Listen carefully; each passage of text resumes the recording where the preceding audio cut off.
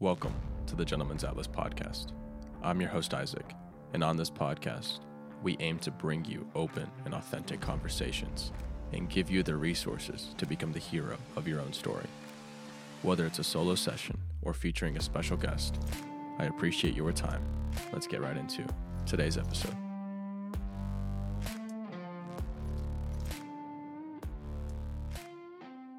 Gentlemen, welcome back to another episode on the Gentleman's Atlas podcast. Thrilled to have you back with me again, and let's go ahead and get started with today's episode.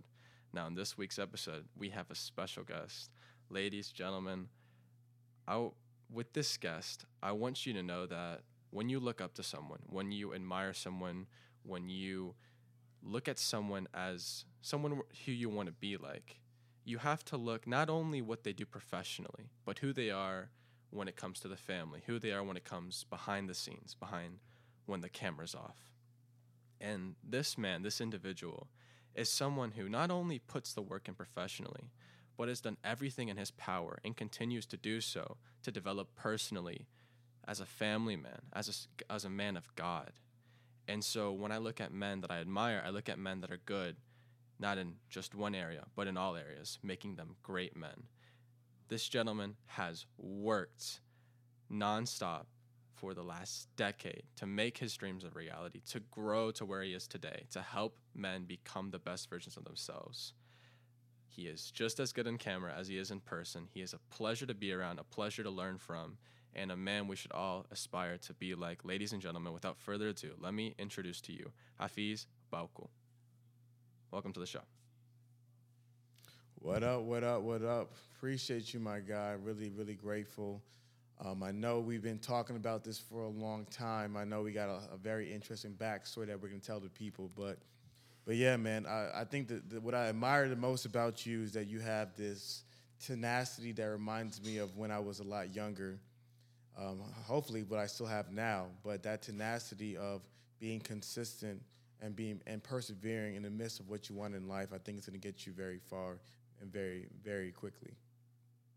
It's interesting that you say that because when I was talking to Chris about it, when we talked about the episode, we really were like, I talked to him. I was like, yeah, I want to get Hafeez on. I really want to get his perspective, especially since I think the way that you guys have operated the podcast in terms of like, you're very good at getting good questions out of people. You're good at bringing topics. And Chris, to me, is a great sounding board who kind of absorbs and then he produces like some gem out of the information he got.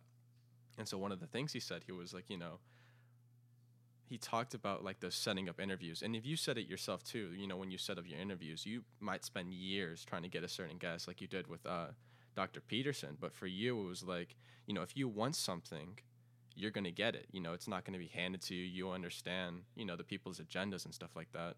So I think a good starting point for us is really going to be looking at what's the reality of doing something and pursuing something on your own and knowing that sometimes people aren't going to make it easy for you or it's not going to be easy for you and there's going to be struggles along the way. No, that's a great question. I think to me, when it comes to pursuing what I want or anybody pursuing what they want in life, it just goes back to what did you learn at a very young age. And I think the lesson that I learned from a very young age is that if you want something, it's just really hard to get. And I think that kind of shapes your behaviors. Because if your whole life you've wanted things and it was always easy to get, then you probably assume that everything's supposed to be like that. So there's only a certain level of effort and energy you're willing to put in to receive the end result. And so for me, I think that's been the biggest thing in the back of my mind is that life has fortunately/unfortunately showed me that everything that I've wanted is extremely difficult to get. And so I just have the understanding that everything that I want to do is going to take me a process. It's going to take me a journey. And those experiences shaped me to be the person I am today. So when it comes to, and I know you're big on this, you can't do it alone. What do you say to the individual who thinks the same way as you, but doesn't see that community, doesn't see the like-minded people. Maybe in the area they are, they just can't find people that want better for themselves. Like I know when I talked to Stefan about it, he was like, for a long time, I didn't have anyone that was walking in their purpose alongside me. A lot of times it was friends that were there for the good times. And so for that individual, what do you say to them? Yeah, so to me, I did a video a couple weeks ago, and funny, my video ideas like pop up like in the most craziest of times. Like I think it was maybe laying in bed at 1 o'clock in the morning, and an idea came about the idea of building a house. So I have multiple concepts around this idea of building a house. But one of the concepts that I thought about was that when you're building a house, there are some people who can build a house by themselves. Like I was watching this one movie, and this man built his home by himself. Like there are some people who can do it by themselves, but most people can't.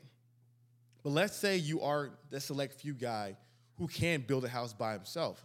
And in this movie, this guy was building his house by himself, and it took him 10 years to build it. So though he had all the skills to make his dreams come true, it took him a lot of time because he was only one man. And that's when it dawned on me that when I go to construction sites and when I see people building houses, it's rarely ever one-man bands. It's usually 10, 20, hundreds of guys, whole construction crews, cranes, bulldozers. They're using every tool and person in the book to achieve the end destination. And so what I realized is that men are what Johann Hari described as pack animals, right? And as pack animals, we're not meant to be isolated. And there are some men who can do well when they're by themselves, but they will be even greater with other people. And I remember I was reading about this in books about building wealth, and there's only a certain amount of money you can make if you're just working your way to wealth. Because what happens is most guys, in order to, let's say, to make $100,000 a year, you have to work hard.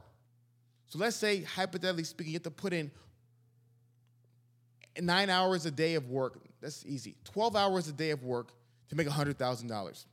And let's say for every 2 more hours of work, you get $100,000 more, right? So 12 hours, 100,000. 14, 200. 16, 300. You know what I mean? 18, 400. It gets to a point where you run out of hours in the day, and no amount of hard work will cause an increment in the wealth you can build. So what happens is what they realize, men who really build wealth, realize is that networking and connections is the way to build where hard work just simply can't sustain you to a certain level. And so that's my biggest thing with men is that the men I've seen, this is just all anecdotal experience, all feelings, no facts. The men I've personally seen struggle the most are the men who are in isolation. The men who I see have the most shameful moments the most are the men in isolation. And so to me, I wholeheartedly believe my success in life came because I have the ability to meet other people, and they're all able to take me up a notch in life. And when I see other guys who did not have all the other men that I've had, but they're trying to go on a journey I've gone on, I'm like, well, you can get there, but it might take you 30 years because you're trying to build a house by yourself. No, I think that's key. And one of the things that I've kind of answered here a lot too is I get a lot of questions about, loneliness.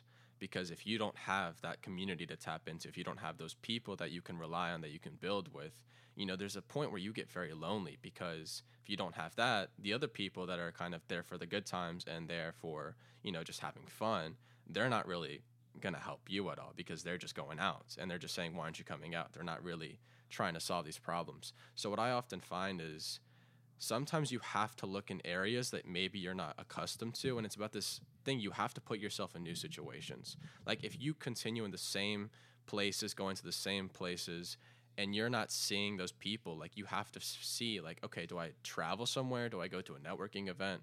So my question to you is, like, where do you say the top places to meet people that want better for themselves usually go? You see, this is a really hard question because people always ask me that, and obviously, we'll talk about the standard later, and this is one of the reasons why I created the standard, because there is no right answer. I'm being honest with you. There is no right answer, because there's some places that in my mind are good, but it's also based upon the the reality of you actively putting in work here, right? So, like an example, I could easily say the gym.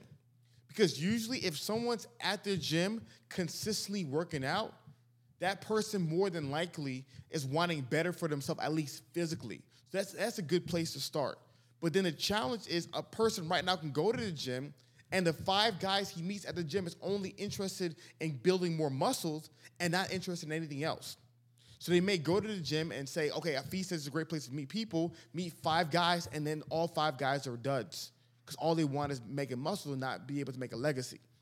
Another place I could recommend is like religious gatherings. Like I'm a Christian, so I look for churches that have big young adult populations and like link it up there. But you can go to a church with a young adult population, and the reality is that unfortunately those guys may not share your same values. You may not be able to connect with them. So that could work, but you can hit or miss with those as well. Or you can go to meetups for your favorite organization, event, companies, things like that. So if you're a person like a Gary Vee fan, you can go to VCon. If you're a Roommates fan, you can go to Roommates Live Show. If you're a Jordan Peterson fan, you can go to Jordan Peterson's show. So that's, in my opinion, of all of them are the best things to go to when a certain content creator that you rock with is throwing an event in a city near you, if not your city. Usually the people that go to that event as well are like-minded, but sometimes they're not.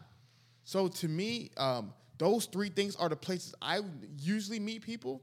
But at the end of the day, I just know that there's no guaranteed, and results may vary. Results may vary from a case-to-case basis. No, I think that is key, and I think because I think one of the things I've seen too is like it can be very one-sided.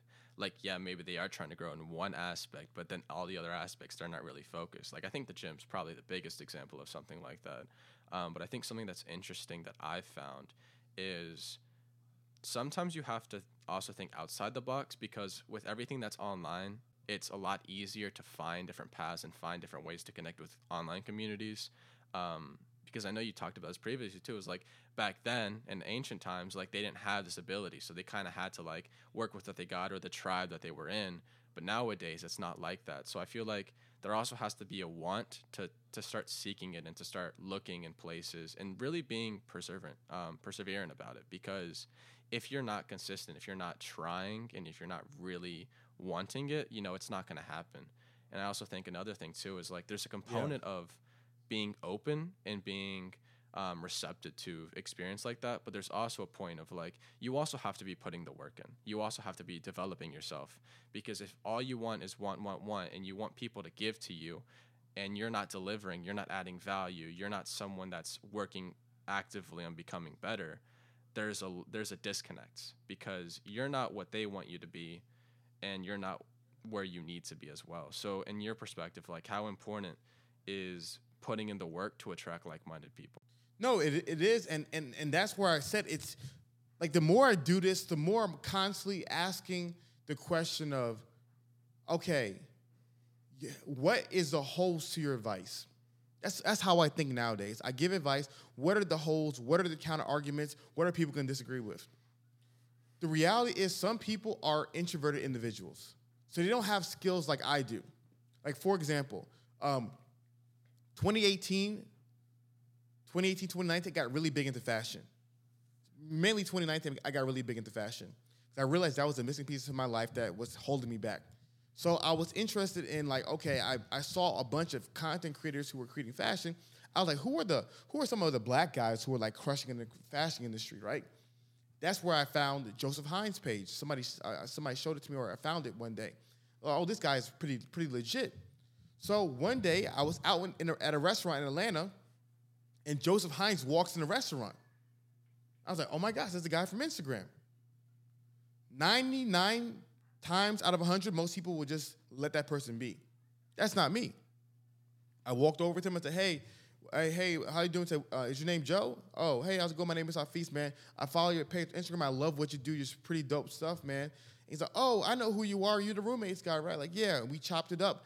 And now he's one of my best friends. And so to me, that proactivity led me to meeting a person like Joe, right?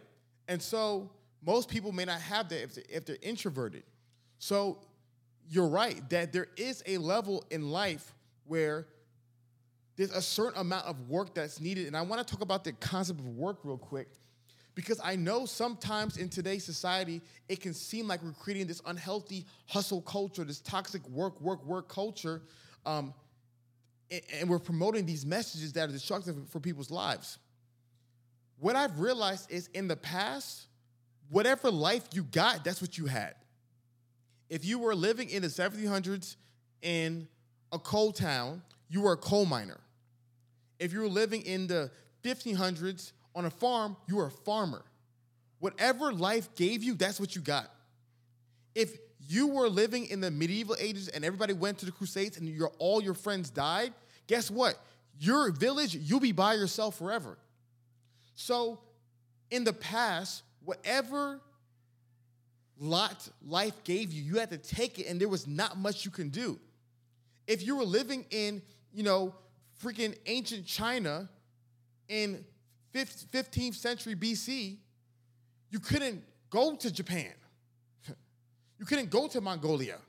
You couldn't leave anywhere but the local village that you were at. So you were confined to whatever resources were available to you in that local community. You could try to move, but then you risk war, you risk wild animals. It was risky business. So most people, they were content with whatever life gave them and they made it work. Today, people don't want what life gave them. People don't want average. People don't want whatever lot they get in life. They want more. They want the best. And so to me, if you want the best, you have to realize that if you rolled a certain dice in regards to the dice roll of life and you've received a certain hand, now it's going to take you to do extraordinary things to be able to achieve what you want. And that's the part where I'm aligning up the desire with the effort. So if you're an introverted person and you want to make friends, it's going to take a lot more effort than me, an extroverted person, to make friends. So to answer your question, yes, it is going to take a lot of work for people for what they want. And that's what people don't realize. Like, the desires you have demand a certain level of effort. And so one of the things that young men today struggle with, as you talked about, is isolation. Making friends is hard. The way friends are supposed to work in the past was you lived in the same town, you graduated high school together as men if you went to high school. If not, most humanity didn't go to high school. You worked in the same field as everyone else in the village and everyone else in the town, whether you were hunter-gatherers or you were farmers or you're working in a factory. And those are your friends forever. That was life for people for thousands of years. But today, we don't have that anymore.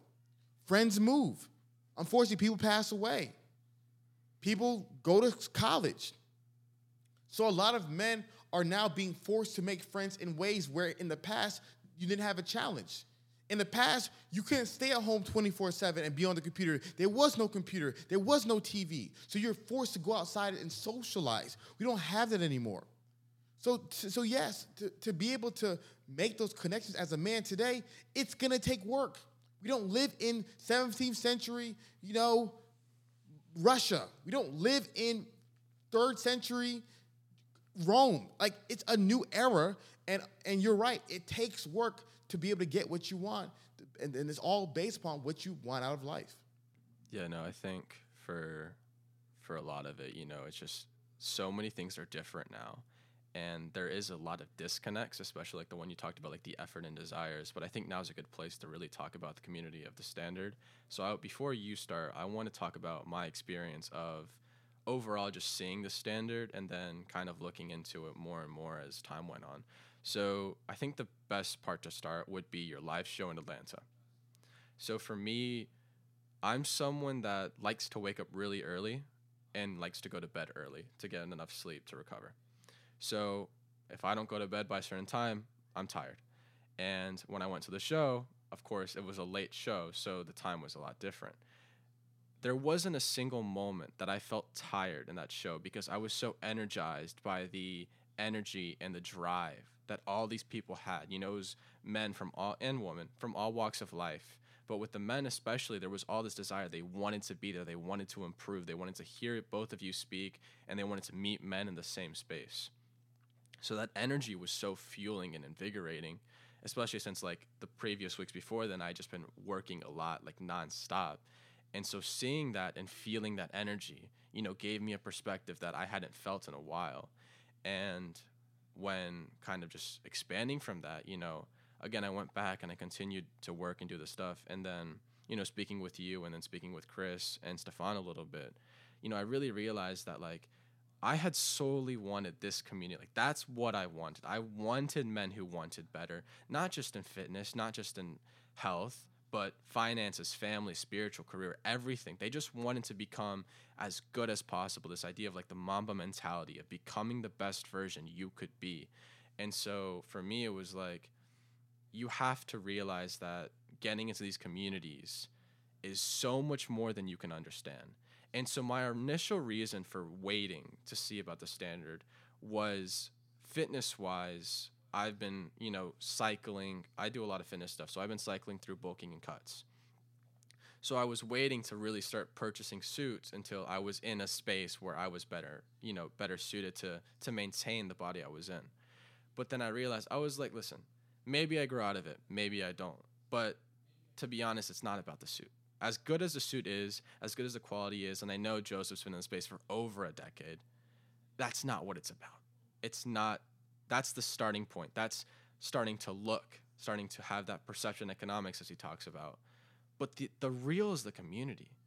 And I've seen it develop in your content as well, where it's been like, all this time you've wanted to help people, right? Focusing on men, you've wanted to help.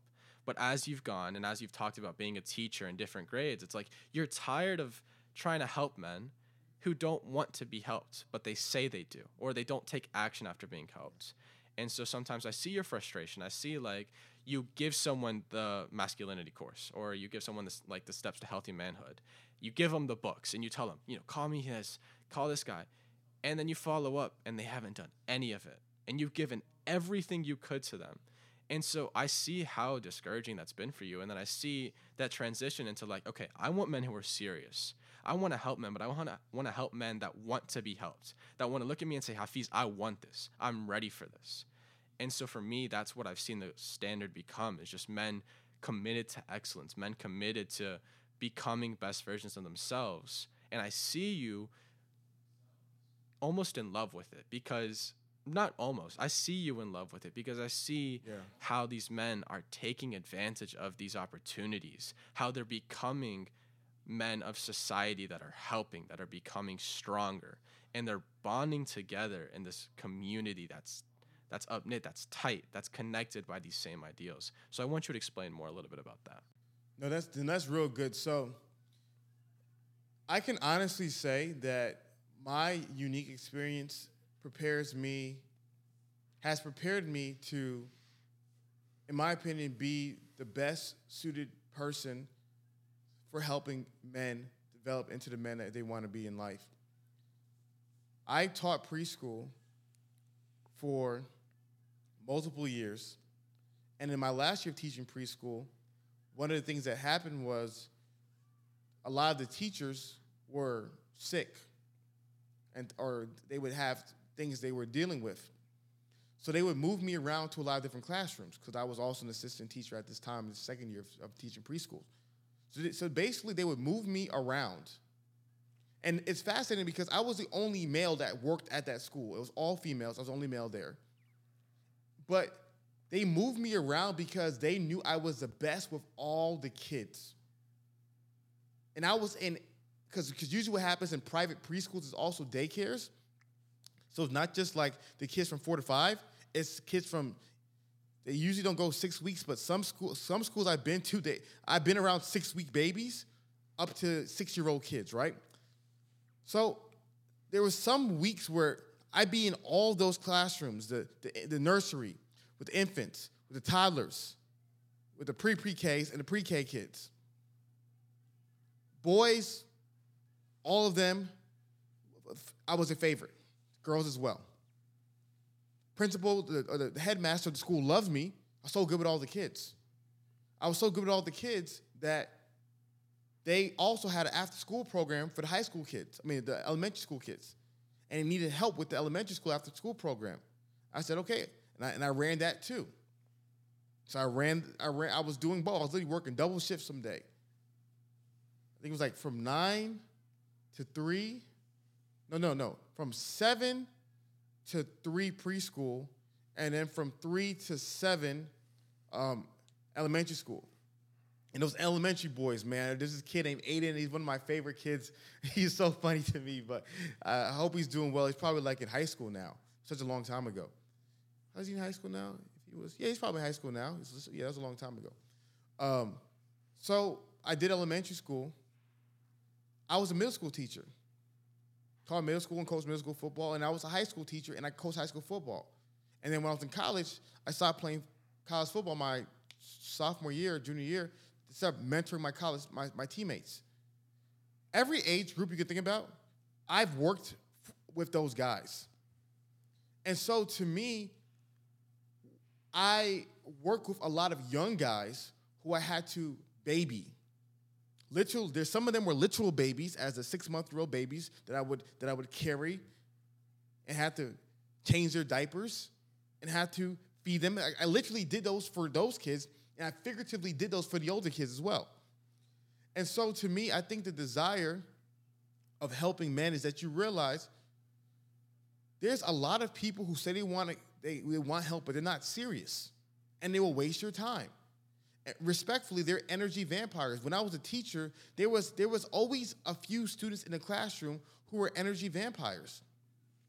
They, quote unquote, said they wanted to be helped, but they would literally deter everyone from the class from the destination that I was trying to take the school into or the students towards. So to me, it really bothered me as a teacher how much energy is wasted into kids who just don't care. And so my whole life is begging people to care, begging people to want better for themselves. My whole life was doing that. And it was frustrating, and it was tiresome, and it was stressful. Because what always made me mad was there was always a kid in my class who wanted to learn, who wanted to be better, who wanted to be the best version of himself. But that freaking bad mother effer in the other side of the room ruined it for him and held him back and was sucking the energy from all the other teachers that he wasn't getting the quality education he deserved.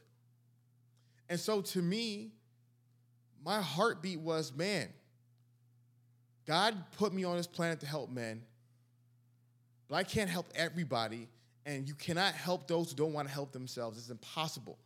Lifeguard 101 will let you know that if there is someone about to drown, if they are kicking and wailing and throwing punches at you, you cannot rescue them. You cannot, because what's going to happen? They're going to hit you, knock you out, you both going to die.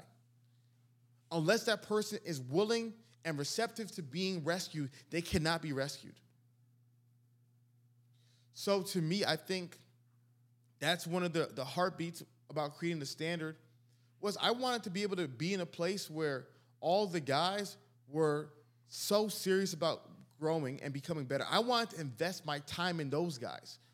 I wanted to invest my time in those people. And it's life-giving because I've never done this. I've been changing diapers for the past 11 years. 11 years of changing diapers nonstop. And to be able to get to a point now where, for the most part, there's still a few guys in there who needs me to change their diapers, unfortunately. But for the most part, to get to a place where I don't have to change people's diapers is reinvigorating. And so my heartbeat and my desire is for the men who are serious, man. I want the guy who wants help, who wants guidance, the kind of guy I was when I was in my early 20s. And so to be able to provide everything I never had to a whole generation of men is just, it means a lot to me because I just know how much I would have loved to have it when I was younger. No, I think that's such a big part, especially too, is that what you just said is that leverage of what you can offer because you have all this experience. And I feel like for me, the three most important things that an individual should have is one, influence, right?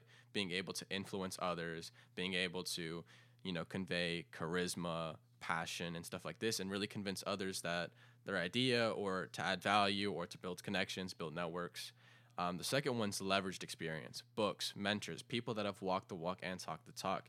Because what people don't realize is that if life has a shortcut, that's a shortcut.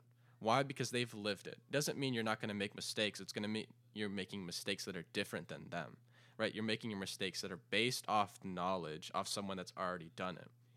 And the last one for me is confidence, right? Being able to be confident in what you have. Confidence for me is competence. You have to be able to really go somewhere and be someone that you are confident that you are. And so again, with that part of leveraged experience, like I feel that something that you offer is like, listen, if you want to be helped and I know you want to be helped, here, please, because I don't want you to make the same mistakes I did. I want you to start, becoming a man on your own accord. And I feel like what's so beautiful about after a certain time in the process, you start to realize that it really is about your individual process. And there's a point where you get to where you're not as caught up into what others have. And I know you've brought the point of comparison as a thief of joy, but for an example for me is like for the longest time in my fitness journey, I'd always look at people that were ahead of me and I'd be like, man, that's what I really want. And while it motivated me, I got to a degree where I was like, man, like this is me. Like I know I can be so much more, but like this is like I'm proud to have made this on my own accord and not have it handed to me. Like if someone said, here's the dream body, I wouldn't take it because if it's not made from the fruits of my labor, I don't want it. And so I feel in terms of what you've built, it's like maybe things might have been different, sure, but I don't feel like there's anything that you would take back because what's happened has made you who you are today. What you've learned has made you who you are today. And I feel like that's conveyed to the people's lives that you change.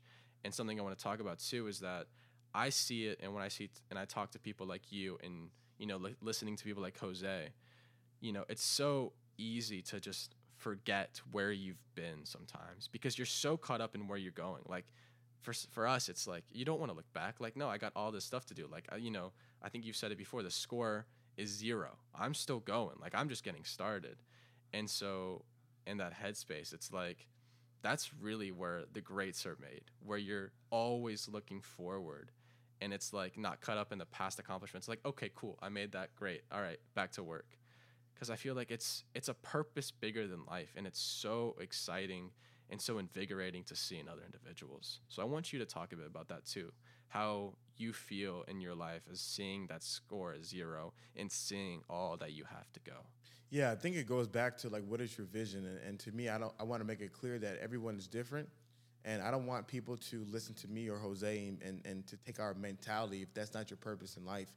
If you feel content with being man living in Charlotte, North Carolina, making $50,000 a year. You have a beautiful wife and 2 great kids, a white picket fence, a dog, and your flag football team on Saturdays. All power to you, because you're happy, you've won, you fulfilled your purpose in life. The fish should not look at the eagle and say, "Man, my gosh, I'm not doing anything in my life. I can't fly." Neither shall the eagle look at the fish and say, "Hey, man, I'm not doing anything in my life. I can't swim in the water." You need to understand what your purpose that God has given you and be contented in that. And so for me, my vision is just bigger. My vision is bigger than what I have and where I am now, and it's okay. I'm still in the first quarter of life, so I'm cool with it. I might be in the second, but yeah, I'm cool with it. So I just have a bigger vision for what I want to be, and I think it's a vision that God gave me. So I'm content with people seeing me and be like, wow, Hafeez, you're successful. And I'm like, well, I'm not, because you're viewing me at a different level, and I'm just not content with being there. But to me, I think it's not comparison. It's not looking at Jose and be like, well, I'm not Jose, I'm unhappy. It's looking at my purpose that God has given to me. But it's also having that balance where God's like, oh, you're on track, and it's not about the destination. Because when I was 25, I was on the purpose that God given me at that time, but I was still 6 years away from being the person I am today, right? So I think, to me, that's just that dualistic balance of realizing that, okay, I'm not where I need to be, but I'm exactly where God wants me to be. Or correction, I'm not where I want to be, but I'm exactly where God needs me to be. That's a better way of putting it. Right. Yeah. I feel like there's also connection you can really have with accepting things as they are and being happy that they are as they are. Because in terms of seeing things as a gift, right, an opportunity to grow, whether you see it as positive or negative, you see it as God's plan for you. You see it as what's meant to be happening right now. And so I think in terms of mentality, like that's huge. Like you have to realize that everything that happens to you is for you, whether you see it or not. There's an opportunity as long as you can make the opportunity out of the situation. And I feel like there has to be that drive, that ability to push through, that dedication, that discipline, where you have to see things maybe not in the moments, but start thinking a little more strategically. Like I feel one of the best people about it is Patrick Bet-David, and I know you've brought him on several times, but I feel like every time you bring him on, it's always this idea. It's not just about the next move, not about the next stay. There's more to the story. There's more that we can't see, and we have to tap into that. We have to see a future direction. And so when I see, an opportunity or when I see something arise, you have to look at it several different ways, because it's not just about the immediate. It's not just about what's happening today and tomorrow, but even 2 months from now, 3 months from now, 6 months from now. And so what do you think about that idea of like strategic thinking and seeing things not as they are now, but as they could be? 100%. I think a man should have some kind of vision for his life, because without a vision, there's no direction, right? So it's kind of like the idea of driving a car and you're heading somewhere, but you have no end destination in GPS. So where's your car going to go? It's going to go wherever you feel, but it's never going to lead you towards your end destination because you have none. And so to me, I think a man must have that vision for his life, for where he wants to go, and that vision should compel him to move forward. And one of the biggest things that you also see a lot of guys struggling with is that the guys don't have that vision. And they're just living life just day by day, just trying to figure it out. And that to me is literally like driving in your car every day without ever putting anything in the end destination in GPS.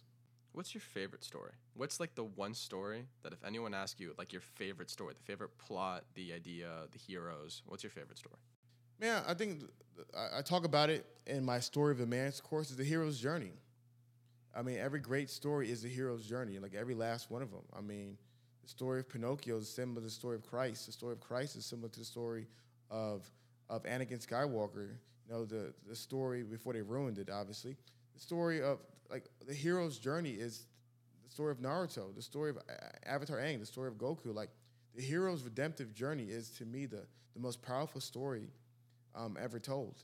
And to me, I think any story about the redemptive story of the hero, of a boy who became a king, those are all my favorite stories. Yusuke Urameshi was a boy who became a king. Naruto Uzumaki was a boy who became the king. Christ was a baby born in the manger who became the king. So I think, to me, the boy who became king is a beautiful part of the hero's journey, in my opinion. When you think about the hero's journey, and you think about, and I know you've talked about the elements of a hero's journey, but when you're really looking at it, what to you is the defining point in a hero's journey? There's two. I mean, the first one came into my mind is the obstacle, right? The obstacle is the defining part of the hero's journey. And the obstacle is literally the thing that you think is going to finish the hero off, right? Like, every hero has a grand obstacle. If it was Anakin Skywalker, it was turning to the dark side. If it was Naruto, it was conquering the nine-tailed fox. If it was Avatar Aang, it was, re-tapping back into his chakras. Like, every hero has a grand obstacle that comes, and it will knock you down. And most people get to the obstacle, get to this wall, and they get knocked down, and they stay down. Rocky Balboa. Every single great hero's journey is the grand obstacle that will knock you down. What is that? I don't know. Every man is different. Some men it's easy. Some men it's hard. Some men, the obstacle was got in a car accident, now they're paralyzed. Now they're done. People, the obstacle was one of their best friends passed away. Now they're done. Every man, like life gives you different obstacles. And I have all the compassion in the world for men who have terrible obstacles. But at that point, a man must decide what he's going to do. Is he going to stay in the pit? Or like Bruce Wayne in The Dark Knight Rises, is he going to rise from the pit? And I think to me, that's just something that's important that I've realized is the obstacle. And then the last point is just the brothers, the community along the way. That's another vantage point or flash point that I've noticed as well. Who comes alongside your life to be able to help you achieve your journey. Right. So moving from the hero's journey to talk about how do you personally look at obstacles that come at you? How do you take situations that maybe seem difficult, maybe seem slightly out of your ability, and how do you deal with it? How do you encounter them? Yeah, to me, I think I'm at the point right now where I realize I know what it is.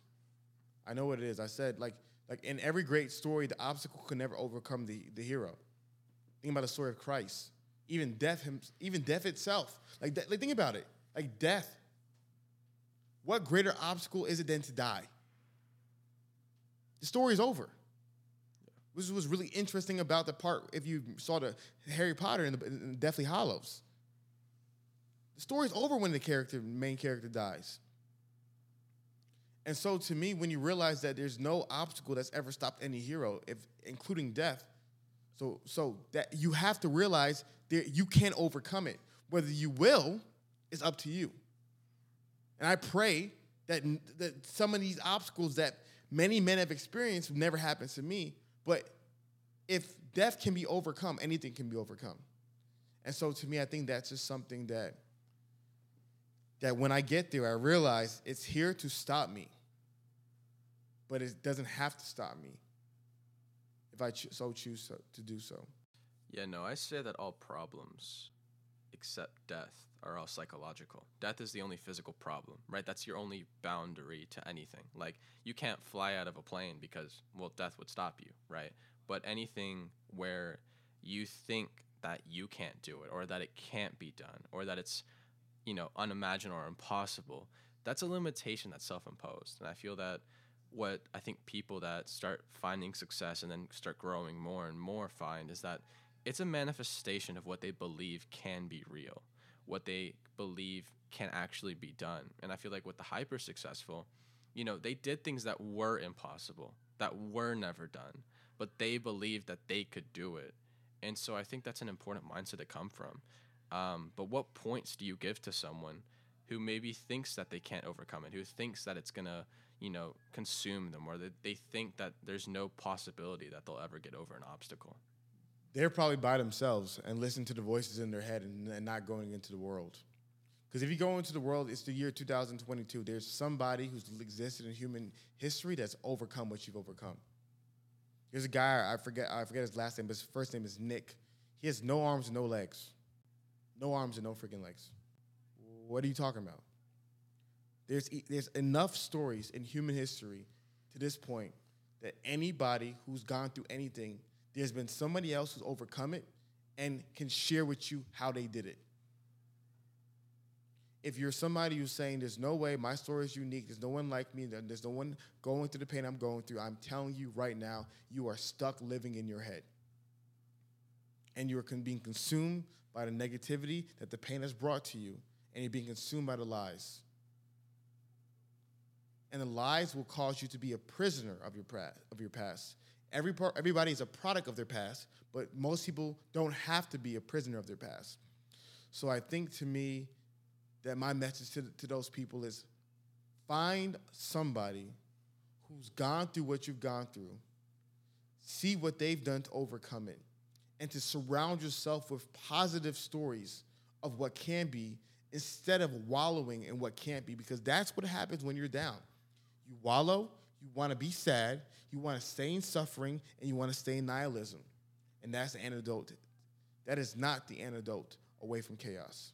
In all your interviews and all your experiences kind of traveling and meeting different people who had different perspectives, what are some of the similarities that you recognize between these people that you meet? What are the similarities of their character and also how they kind of involve themselves in the professional work?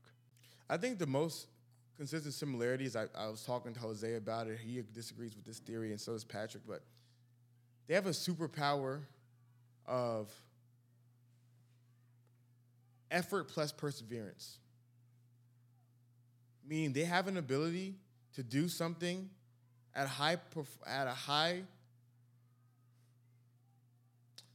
a top level of performance for a long period of time. And most men that I've met don't have that. Meaning, can you pursue your dreams for 8 years straight? As Patrick says, outwork, out-innovate, out-strategize, and outlast the competition. Everyone that I meet who's a rock star, they've been crushing it for a long time. And most human beings have a good day. Most people, as Kevin Samuels would say, is like Jeremy Lin, have a few good games. Most people can't put together a few good seasons. That's the difference between a Hall of Famer and a one-hit wonder. A one-hit wonder has one good song. A Hall of Famer has a bunch of good songs. And so to me, I think that's the biggest thing. Everybody works hard, but you might just work hard for 2 months. He works hard for 20 years. Different results. I'd say my theory to why they would disagree is because it's become their normal, right? It's such a standard that they've evolved to have to operate at such level that they don't see it in any other, they don't see their lives in another way. Like they're like, that's their capability. That's their normal. Because personally, like, you know, if I look at the work I do now, how much I spend, and I look at it a year ago, like the comparison's night and day. Like I wasn't dedicated as much. So I feel like there's either an option where there is a wiring, and I think there is a wiring universally, but I think there's an option where either you see the potential for more or you don't see an alternative. So you dedicate more and more time until you become to this level of high performance. Like, especially with Jose's, and I followed his story for a while. It's like, you know, he had to keep growing. Like, he was like, okay, essentials, boom, I'm focused, boom, boom, boom. Okay, you know what? A grooming product would serve my consumers. So he had to encompass that. There wasn't an alternative. Like, this has to work. Like, I'm going to make this work. And so I feel like that's an adaptation of making that the normal, making that the standard. Because there's this idea in philosophy where it's like, I don't know which school of thought it is, but it's like, you know, you're pushing past the limit, resetting to a higher limit, and going past it. Almost how like investors will see like resistance levels, right? Like it's hard to break through, but once you break through, you're in a whole different threshold. And so I feel like with these kinds of people, they have that tenacity to pursue through those levels of resistance and making it to a point where they can become something more. That makes a lot of sense.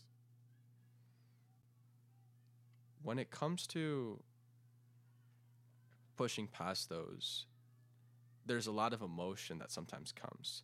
And I see it in a way where, you know, there's people that will work based on their emotional thinking. And they don't base it off what their capabilities or their skills or their rational mind does. And oftentimes when I see that, there's a disconnect because people, I mean, obviously the negative would hinder your performance, but I think people also fail to realize sometimes the positive emotions and how they can kind of almost do like a cloud in front of your eyes where you're really not seeing things as they are, like with happiness and with passion. You know, because if you come, for me, for example, like I wouldn't hire someone that's like, I'm extremely passionate. I'm like, what happens on the day that you're not passionate? What happens on the day where everything's going sideways and you're not passionate about things going sideways? Like, you know, for me, it's like there's a level of you need to dissociate the emotional right now. Like, I need skills. I need someone that can work on the good days and work on the bad days.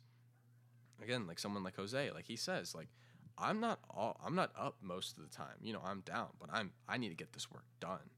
And so I think there's a level of like, people have always seen like, yeah, if you go to work sad or angry, it's going to be bad performance. But if you go to work on the flip side, there's also that cloud that you're hiding yourself from and you're blocking yourself from seeing things as they are.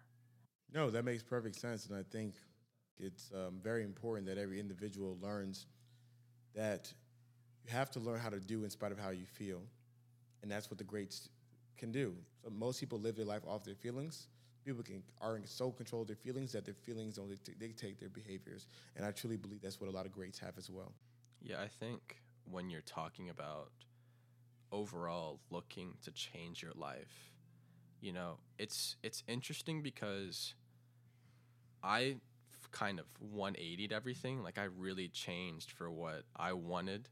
But I feel for so many people, it has to sometimes they have to start slow because I feel like the biggest thing is consistency. One, you need commitment to start, but two, you need consistency to follow it through. Because if you go too far beyond what you're capable of and that moment, right, that's where you kind of quit. Like that's the whole problem with like the New Year's resolution. You can't just go to an hour or go to the gym an hour a day for every day and expect that to work when you've not been going to the gym. And I feel like it's interesting too because it's good to think from different perspectives. And Jose recently dropped a video of him walking through a day as if he weighed 300, 400 pounds with a fat suit. And he was like, man, like, I know it was hard for someone to, like, walk and lose weight, but, like, he had to walk and do the same things or climb up stairs. And he's like, sometimes I fail to realize that, what might not seem that big for me might be really big for them. So I think it's all to the individual. Like, you have to be able to be honest. I think that's the starting point. You have to be open, authentic, and honest with yourself about where you want to go. You need that direction. But that from there, and a good book for that is Atomic Habits, James Clear. You have to break it down into structures. You have to break it down into the day-to-day, right? What are you doing today to get to a better tomorrow, to get to better next week? And then I think it's also like you have to hold yourself accountable, and it's good to have an accountability group. But at the same time, don't blame yourself. Just put the responsibility on yourself. I feel like blaming doesn't get people anywhere. Like, oh, it's your fault that this happened, or it's my fault that this happened. Like, no, it's like, you know what? It doesn't matter. This is what's going to be happening about it. This is I have the responsibility. I'm going to deal with it, right? This happened to me. Cool. It happened for me. I'm dealing with it. So I feel like there's also a part of taking responsibility, not assigning blame, because that just doesn't do anything for anyone. 100%. I think I was just talking to a young man about this today. I said the difference between a boy and a man is a boy abandons responsibility, a man accepts it. A boy, his mom changes his diapers. A boy, his mom feeds him. His mom wakes him up in the morning for school. His mom buys him his clothes. His mom pays the bills. He abandons responsibility, and his mother or whoever else takes care of it for him. But a man, he accepts him. He puts a team on his back. He puts a load on over his shoulders, and he bears the responsibility. And so I agree 100%. You must accept that responsibility for whatever you want in life. Yeah, and I think that's where it really comes to. It comes to being honest with yourself about what you want, because once you know what you want, then you can start basing everything else around. But I feel like, and this is a big part, every choice that you make has consequences, but you're the individual that defines those consequences, because they can be either good or bad depending on what you want. And so I feel like one of the biggest ones is, like you said, the difference between a man and a boy. You're looking at it two ways. Like, one, the boy doesn't want to grow up. He doesn't want to assume responsibility for his life. And he wants to live in the state of like Neverland, almost like Peter Pan. He never wants to grow up. He never wants to step into the real world. What's a positive consequence for some people is that they don't have to take responsibility. They don't have to take accountability for their life. But what's the negative? You don't take responsibility. So life really doesn't have that meaning without that responsibility. Furthermore, you're making others support you because you can't support yourself. And then the last part is your life doesn't have as much of an impact because you're failing to claim responsibility. You're failing to claim that burden of carrying your weight and maybe the weight of a family. And what's the flip side? You claim responsibility. You say, this is my life. This isn't anyone else's. What I do has an impact on myself and the people around me. Okay, maybe that's a harder truth to bear, but you can now bear that and move forward in life, carrying that with pride. Furthermore, that you're able to support people. You're able to be a rock for other emotional beings and really guide others and be someone that impacts and influences by the burden you're able to carry, the responsibility. I feel for me, that's where I find meaning. Like, if I don't have responsibility, I don't know what I would do. I honestly feel like I'd go crazy just because for me, that's what makes me happy. For me to be counted on, to be relied on, to be that person that people are looking towards. Like, I like that. I like the feeling of being under pressure in the spotlight. I don't know how you feel about that, but go ahead. No, that makes sense. No, I think those are all wise words, man. Couldn't have said it better myself. That's great. Okay, so to wrap up, we're going to do a list of the top 5 books you want every man to read. And then after we do the little outro, I want to talk about one more point to end it off. Cool. 5 books I want every man to read is, I think, a great book that I think is overlooked is the Bible. And it's important that you read it as an adult. You read it as an adult because I think what happens, people read it as children. They think it's a children's book. It's not a children's book at all. It's not a children's book. And read a translation you can understand. So I would advise people to read the New Living Translation of the Bible. Start in the New Testament. Actually, go from Matthew. If I were you, I wouldn't read Revelation the first go around. But start from Matthew and read that. Actually, I would advise people, this is what I would advise people. Start in the New Testament, read Matthew, Mark, Luke, and John. Then go to the Old Testament and read Genesis, Exodus, Leviticus, Numbers, Deuteronomy, Deuteronomy, Judges, then it's Ruth, then it's 1st and 2nd Samuel. So I'll read those books, read that in the Bible because I feel like it gives men a great foundation for all the other themes that are going to be consistent in life. The 4 other books would be The Way of the Superior Man, obviously, 12 Rules for Life by Dr. B. Peterson, Lost Connections by Johann Hari, and then the last book would be Rich Dad, Poor Dad by Robert Kiyosaki. Great.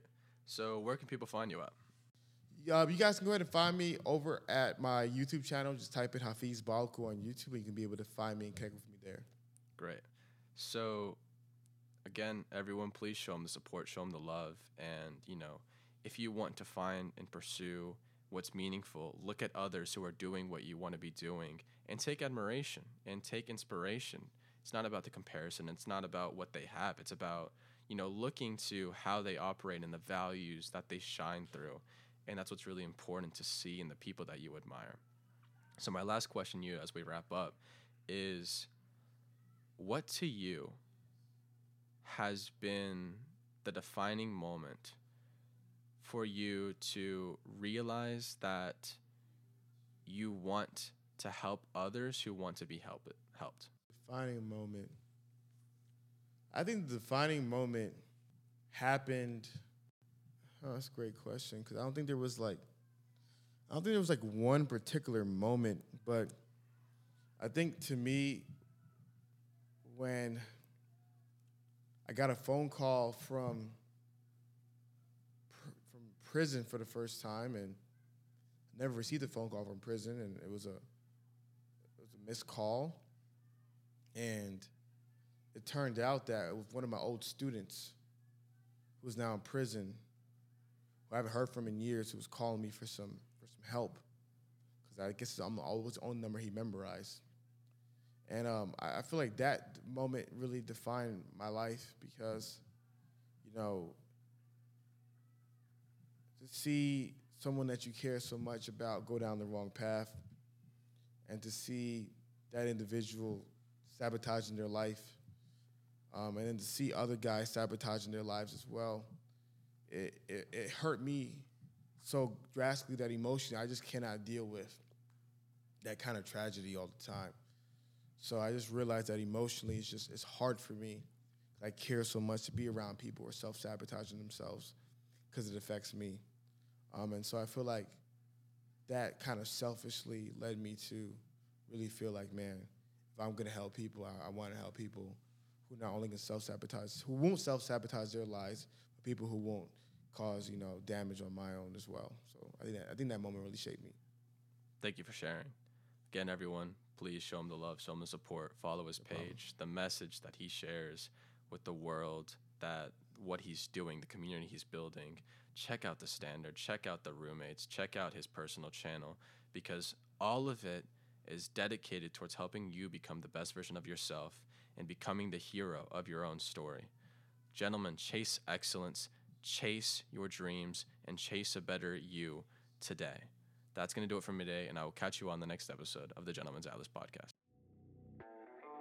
Thank you for listening to today's episode on the Gentleman's Atlas podcast. If you enjoyed this episode, leave us a review on Apple Podcasts and Spotify, and share this episode. reach out to us at www.thegentleman'satlas.com and tell us what you'd like to see next. Your support is greatly appreciated, and see you in the next episode.